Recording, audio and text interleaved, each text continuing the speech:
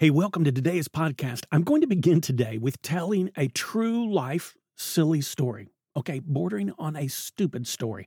Then I'm going to tell another story, and this one's just stupid. No silliness there. All on the way to answering the question, what's really important? Welcome to the Sky Pilot Podcast that explores questions of faith, spirituality, and religion. I'm Dan Matthews, and I don't have all the answers, but I do enjoy the questions. Welcome to the podcast where every question is an invitation into a spiritual quest, and you're invited along for the journey. If you're a fan of nighttime talk shows, then you'll probably know about one of the more popular segments that can be found there. It's called Carpool Karaoke, and it's hosted by James Corden on The Late Late Show. Carpool Karaoke is a pretty simple idea. James Corden gets a musical star in the car with him, and they sing along with one of the star's hit songs. And this is a big thing. He has a who's who list of the biggest names in show business who have come onto the show to ride along in the car with him and sing their stuff. Elton John, Mariah Carey, Stevie Wonder, Paul McCartney, Jennifer Lopez, Rod Stewart, Bruno Mars, Madonna, Katy Perry, Lady Gaga. Well, you get the idea.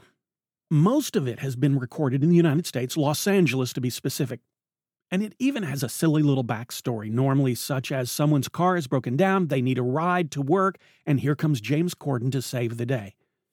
They've also been done in other cities, New York, London, Liverpool, Las Vegas, where the local person, say Paul McCartney in Liverpool, is offering directions through the town. But it seems as if all good things, no matter how fun and innocent or pure, will have a dark side. And eventually the dirty underside of Carpool Karaoke, well, it's come to light. In an episode that was being recorded in Los Angeles with James Corden driving and Justin Bieber as the musical guest, another nearby driver took a picture of them, and it was revealed, I hope you're sitting down, it was revealed that James Corden wasn't even driving the car. I know. The car was on a trailer, and they were being pulled through traffic. Well, needless to say, this hit the internet, and it was huge. No, I'm being absolutely serious. It was huge. I grabbed just a couple of the thousands and thousands of responses on Twitter, people who had just discovered that this was the case, that James Corden wasn't actually driving the car. Chris said, "The illusion is shattered." Andrew said, "It's all a lie." Leanne said, "Nothing is real anymore, not even people." Some guy named Covers said, "Blown, shut it down." And then a guy named Shark said, "I used to respect him. Now I feel betrayed." There were calls for James Corden to be taken off the air because of this. There was a lot, and I mean a lot, of feeling like the basic premise of the segment had been shown to be a lie, and so many people said they would never watch this again. Okay, so let's just take a moment and place this in some sense of perspective. Did anyone actually think that Lady Gaga needed a ride? That she decided to hitch a ride with James Corden rather than using her regular car service? There are, I think, 70 episodes of this. Did anyone think that Gwen Stefani actually needed a ride and that along the way they just happened by chance to pick up George Clooney and Julia Roberts, who on the same day needed rides and decided to join them as their additional rideshare guests? And let's talk about karaoke. As I understand it, karaoke developed in bars in Japan, and it's where someone, you know this, gets on stage and sings along to a famous song. The famous song has been stripped of the lyrics, and it's just the musical track. So this usually inebriated person of truly any level of talent will get up and give their rendition of someone else's song. So as I understand it, and just to be perfectly clear, James Corden had this segment of his show called Carpool Karaoke, in which it was always perfectly clear that there was, well, no real carpooling taking place, and it was just a silly made-up premise to get these people in the car together. And this was, well, it was never karaoke either, was it? I mean, for the most part, because when Paul McCartney sings When I'm 64, that isn't karaoke. That's not Paul McCartney doing a cover of someone else's song. That's Paul McCartney singing a song that, well, he actually wrote and performed. So carpool karaoke is, and never has been, either carpooling nor karaoke. But the thing that broke the internet and has people truly upset is that the car wasn't actually being driven by James Corden. Because, well, let's be honest, when he did an episode of this segment with Michelle Obama, singing songs from Stevie Wonder and Beyonce, most of us, perhaps all of us, were really just there to watch the driving, right? All right, Dan, we get it. The internet went nuts over something that was truly silly. Is there a point here that you're trying to make? Well, actually, there is, because I don't think this is a story told with the intention to remind us that there are people who react with way too much vitriol over things that are just not that important. Instead, I think this story has a more important lesson for all of us, not just to laugh at other people. I think it's a story like this that serves to remind us that every single one of us, no exceptions, we are sometimes that person battling for something that is at best of questionable importance while ignoring some truly tragic or life-threatening events in our own world.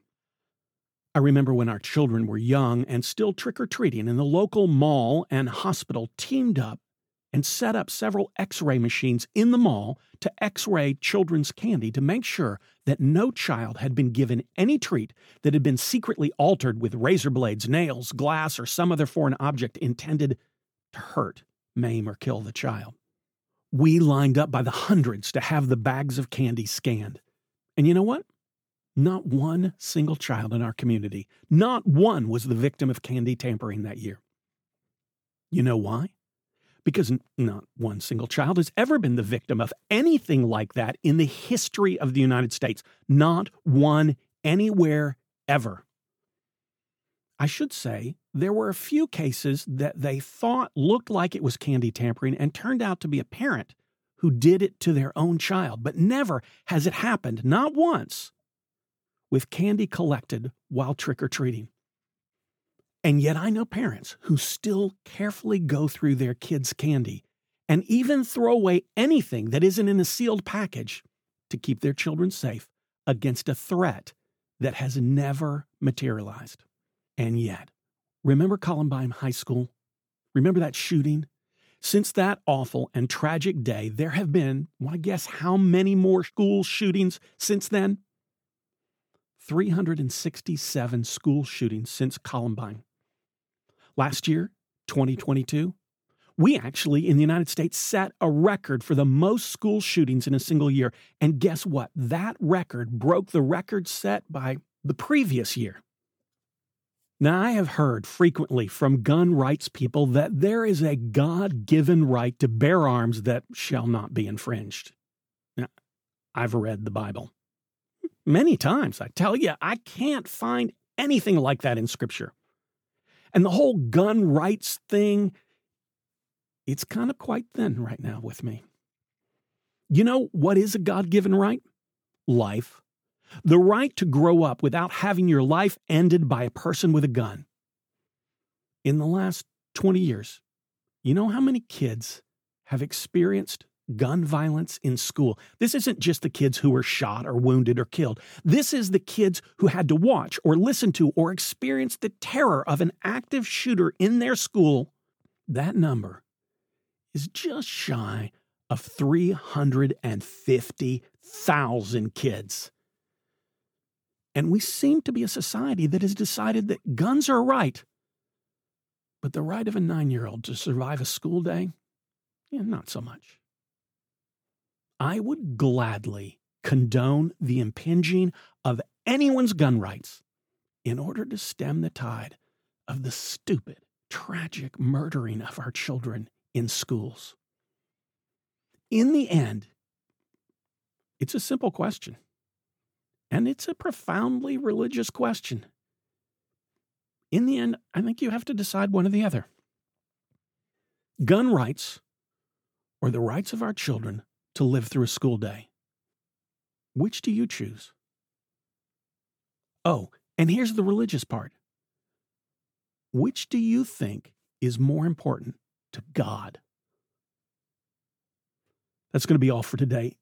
May God spark in us the courage to make the decisions that we need to make so we never have to have this conversation again. Thanks for staying till the end. My email address is dan@skypilot.zone. That's dan@skypilot.zone. As always, I'd love to hear from you. Thanks for listening to Sky Pilot Faith Quest. I invite you to send me a question or leave a review. And remember, the sign of a strong faith, solid religion, or healthy spiritual journey is not certainty, but that you keep asking questions.